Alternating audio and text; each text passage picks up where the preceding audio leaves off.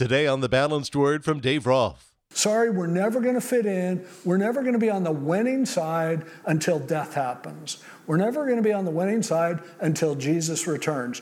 You can take all the pleasure you want in thinking that if we whip up some big thing, well, we're going to take over. Learn from what Jesus said to Smyrna. It doesn't work that way. You'll know you're doing it right when people hate you. You'll come to understand ultimately that death is what you look forward to. You will get this perspective that Paul talked about when he said, "For to me, to live is Christ, and to die is gain." Wake up my soul, wake up early in the day, wake up my hand, and the instrument I play, wake up my voice. Let the world hear me say, you are worshipped and exalted here today. If you're a regular listener to The Balanced Word, you'll recall we're in the middle of a short but powerful series on the 7 churches of Revelation. Today's message from Pastor Dave Rolfe is centered on the Lord's message to the church in Smyrna, found in Revelation chapter 2.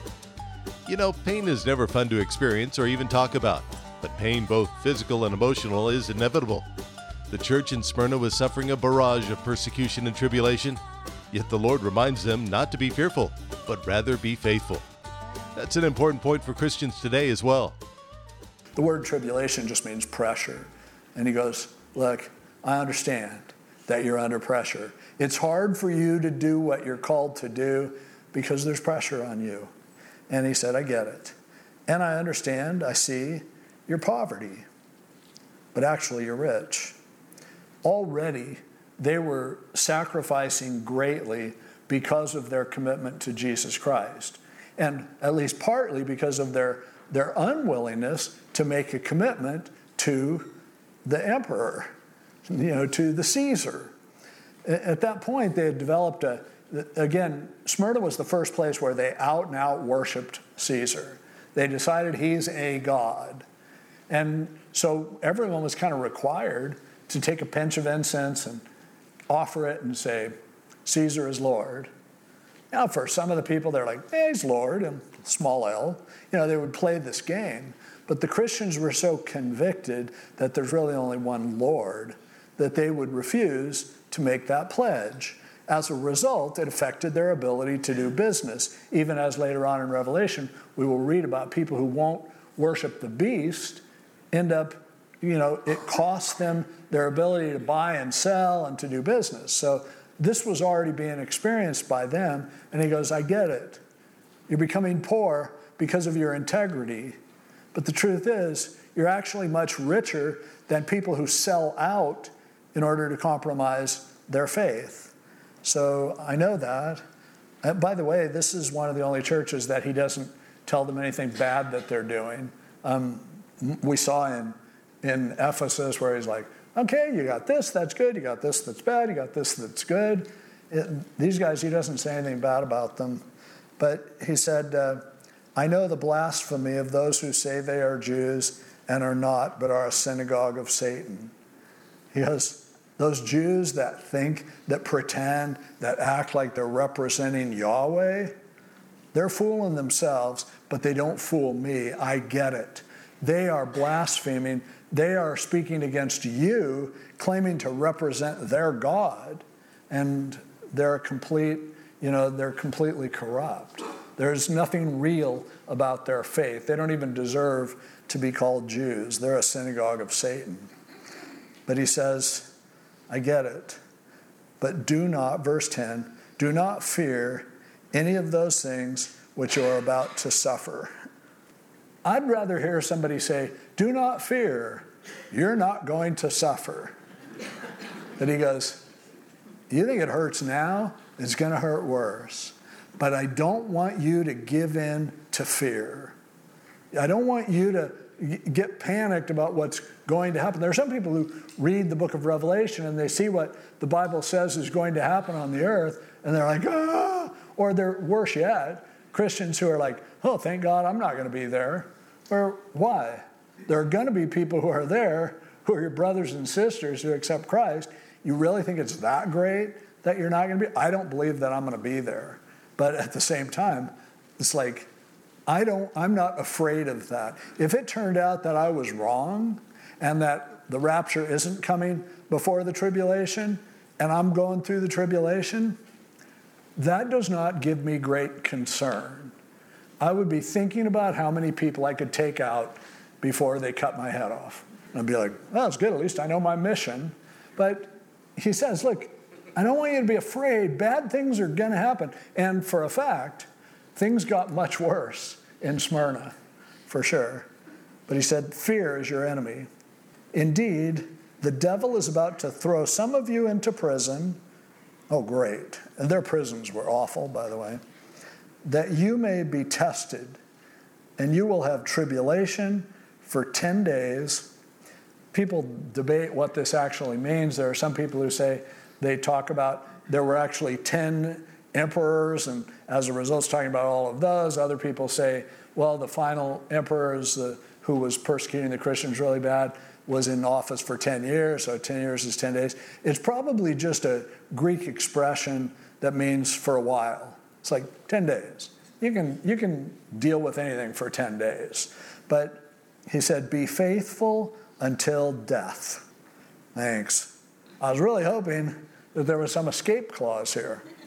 He said, nope, you're being persecuted now, you're sacrificing now, but someday you're going to get killed. And you remain faithful. You're going to get killed one way or the other. You just don't, you have your priorities straight if you remain faithful while you're being mistreated and ultimately killed. And I will give you the crown of life. Crown of life is mentioned in other places as a reward. It's not, the word here for crown isn't the word for a crown that a king would wear. It's the word for a crown that a victor would wear, a crown that would be given as a, trophy for someone who's really overcome. He goes, trust me, you'll die, you're faithful. In the end, you're going to look at it and go, this was one of the best things I ever did. This was something that was really precious to me, the crown of life. And then he says, he who has an ear, let him hear what the Spirit says to the churches. He who overcomes shall not be hurt by the second death. He goes, death is coming. It's going to come to all of us. Some of you will die in pain. But don't lose your perspective, because there's another death that's way more serious than this one. The first death, Jesus is like, I did it. Bounced right back. I'm here to tell you, you're going to be fine. Don't be afraid of death. What you should be afraid of is dying without hope for eternity. Dying without knowing what's going to happen to you after that. Because there is a permanent death that if you refuse to be in fellowship with God, if you turn Jesus down as his offer for salvation is given, now you should be afraid. But you should be more afraid of being found to be somebody who's denied your faith than you should be afraid about somebody who acknowledges their faith and ends up being killed. So he lays this out for Smyrna. It's like, wow, I thought it was bad. It's going to get worse. In fact, it did. It got a lot worse because they began to, rile up the Romans in order to earn points. And in cooperation with the Jews, some of the worst persecution in the first couple centuries of the church centered in this area in Smyrna. And one of the guys that ends up being there, a guy named Polycarp, who was he was trained under the Apostle John. So while John was pastoring in Ephesus, Polycarp was probably being mentored by him. Maybe he was a youth pastor or something, and he was growing up, and he ended up becoming the pastor of the church in Smyrna. So he had that connection. Well, Polycarp, if you follow through history or you read about the martyrs of the church, he was one of the most well-known ones. He had been faithful. He had served the church. Persecution was getting worse. They had a whole arena where they would bring Christians down there, and they thought it was a great sport. You offer them incense. They go, take a pinch of incense and say, Caesar is Lord, and, you can go free.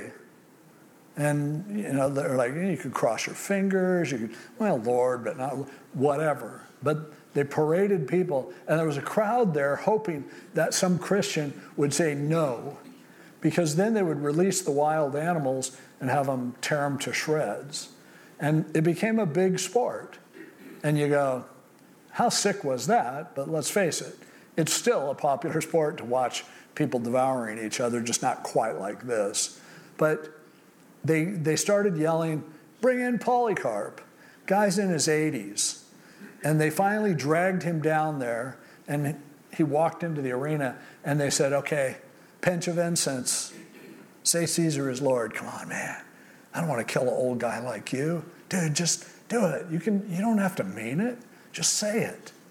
And he goes, not going to say it. And the crowd just went nuts. Said, release Polycarp to the lions. But by that time, it was so late in the show that all the animals were pretty much full, and they had taken them off into their cages. And so the Roman proconsul of the day said, we'll burn him at the stake. And they're like, okay, fine. So they tie him up to a stake, and they put wood around it, and they light it on fire. But he's not being burned. He's singing praises to God. And the proconsul goes, come on, you idiot. Just say that Caesar is Lord. Deny Jesus. And he said, for 86 years, he has been faithful to me, and I will not deny him now. And the guy's just infuriated, and he's really mad that he's not burning. And so then he took a big spear and stuck it in him. His blood came out and put out the fire. People who were witnesses at the time swear that as Polycarp died, singing a praise to God, that a dove flew up out of the flames and smoke and flew into the heavens. And people are like, wow, that guy really believed what he said. He was probably 86 years old. Now, the people who want to believe in infant baptism, by the way, use Polycarp's statement, he's been faithful to me for 86 years, to argue that he was baptized when he was a baby, and that's why, but that's silly. There's nothing biblical or historical to support that. But there he is. And imagine you're somebody that's a part of his church, and you're like, you're remembering what Jesus said. I told you it was going to be like this. I said this was going to happen. And I'm telling you, there will be times when you make a choice between your faith and an absolute denial of that faith. And it won't go well for you on this earth. I'd love to promise that miraculously you'll be delivered. Nope, you're going to die. And, if you're in Smyrna, you're like, wow, I thought we had it bad now. It's going to get worse. It's one of the reasons probably why Jesus didn't write anything negative to them about them, because, trust me, you're going to learn soon enough. What everything else, you're going to learn what matters most. When I consider this and I think about our age, about the church, here we are a couple thousand years later, what do we know about persecution? I mean, Christians today, for the most part, are the whiniest bunch of babies who think that they're being persecuted because, the government might take your guns away, or the government's going to, affect your election, or the government's going to make you bake a cake for homosexuals, it's like the stuff you hear people whining about. It's not like being burned at the stake. It's like, you bunch of babies, you have no idea what persecution is like. Persecution isn't people laughing at you or making fun of you. Persecution isn't that Carl's Jr. came up with a new El Diablo burger that cost $6.66. That's not persecution. Putting some freak's picture on a can of beer, that's not persecution. Are you kidding me? You're being ridiculous. And yet, there are people today who, think about this church. They went to church. They could have easily just said, well, I just have a personal relationship with God. So they couldn't really watch online, but it would be like there was nothing that would keep them away from being a part of the church. Today, and people act like, oh, guy, if the government says that we can't meet or we lose our tax-exempt status, talk to them about that. Talk to Jesus as he's explaining this. It's like we have such a strange, twisted view of what persecution really is. And yet, today, all over the world, in different places, there are our Christian brothers and sisters who are being severely persecuted, as bad as anything that the people in Smyrna endured. I was just reading yesterday about a family who, these radical Muslim extremists, this was in Africa, and they came in and told the man to deny his faith, and he wouldn't. They cut his head off. And then the wife and kids ended up getting beaten up, but then they escaped before they were forced into marriages. And now they've come back to what's left of their house, and they're rebuilding it and holding church meetings there. And it's like, okay, that's persecution. But we don't even like to think about it. We don't even like to consider the fact that there are places, there are people today, when I decided whether to go to church or not, well, I kind of felt obligated. But, when I'm making those kind of decisions, there are, all across Iran, Christians who are being persecuted under the threat of death, and they huddle together and they go to church anyway. It's happening. It happens all the time. Now, are we the lucky ones who have gotten so soft and compromised that we don't even, we can't relate to it at all? The people who are being persecuted often say every day they pray for us over here because they know what wimps we are, and that if things take a turn, we will have no idea. We're used to a popular Christianity. We're not used to being targets. And when we become targets, now you find out what your faith is really made of. By the way, when it comes to what brought this all along, be very cautious about making alliances with Caesar, making alliances with a particular political interest, issue, or party. I get why you want to do it. It feels great to think that we are going to get more power if we can get the right people into position. No, that never has worked. Study your history. It doesn't work that way. It can't happen that way. The truth is, we are always designed to be a minority that's under persecution. And if we compromise and we sell out to Caesar, even in a small way, it's like, let's just throw a little, incense out to him and go, he's awesome, him and Jesus. That's exactly what Jesus is warning us about. And it happens all the time, by the way.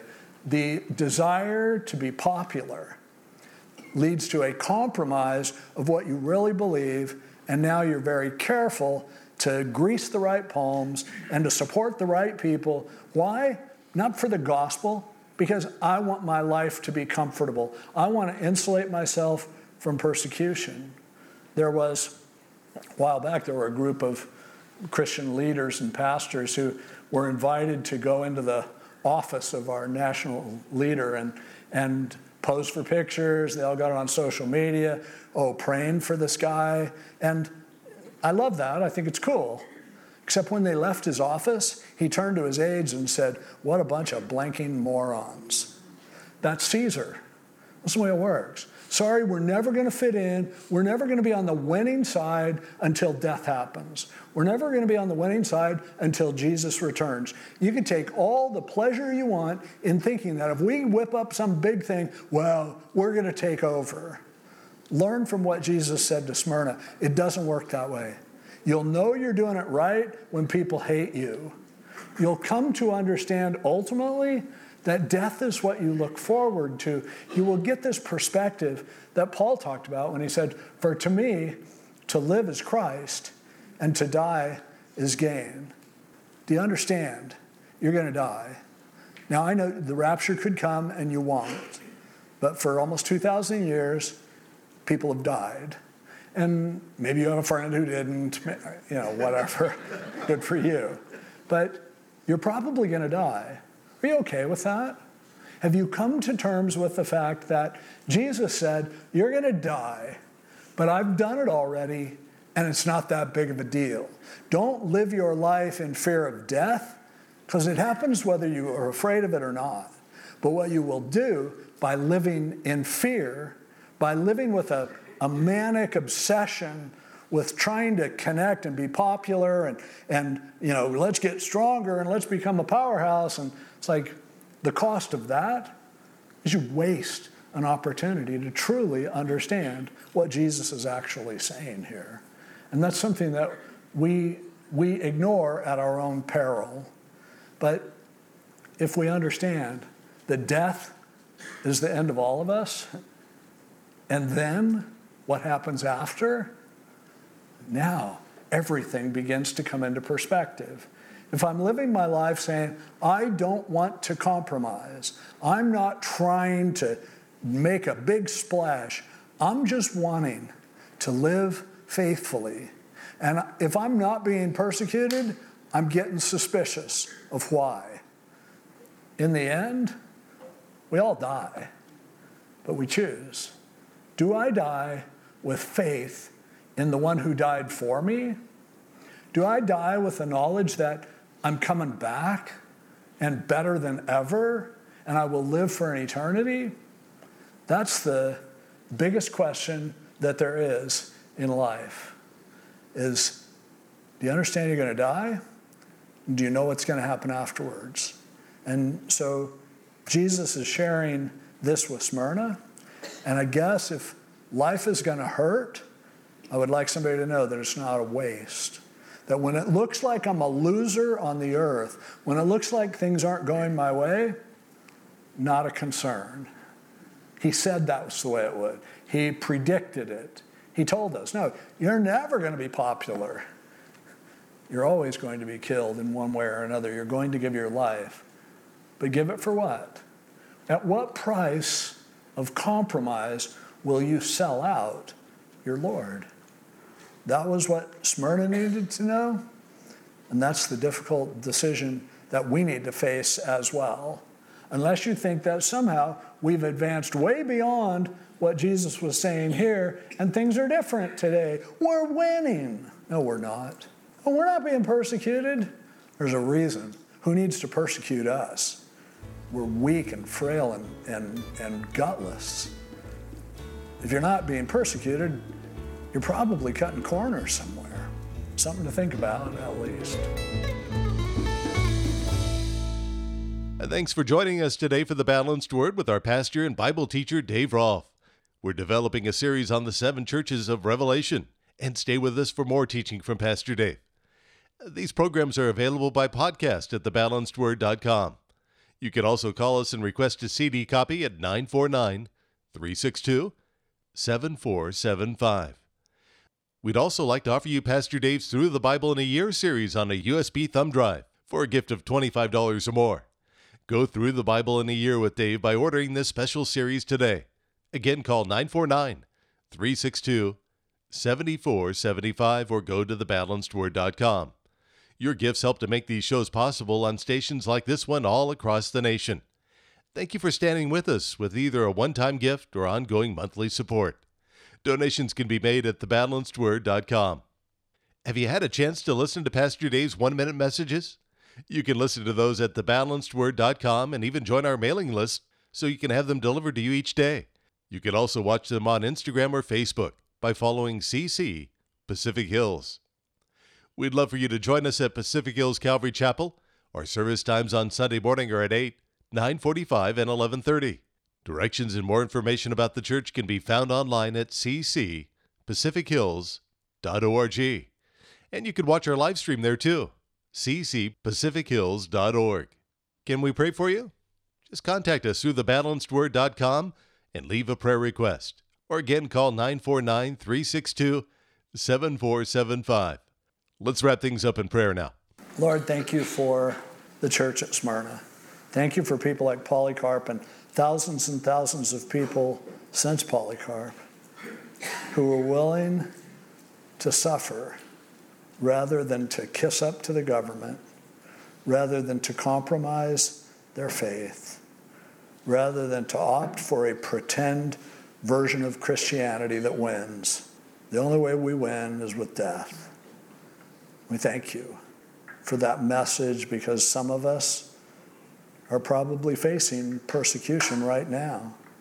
But our brothers and sisters all over the world facing horrible persecution and thriving because of it. I pray that we would see that perspective Help us to quit being crybabies about stupid little things that don't matter. Help us to stay focused on eternity and the knowledge that we're going to suffer and we're going to die, and then the good part comes. Thank you, Lord. In Jesus' name, amen. Still to come in our series on the 7 churches, the dead church, the church of the word, the lukewarm church, and more. Join us in the days ahead as we go and grow through Revelation 2 and 3 with Pastor Dave here on The Balanced Word. This program is brought to you by Pacific Hills Calvary Chapel. Wake up my soul, wake up early in the day, wake up my hands, and the instrument I play.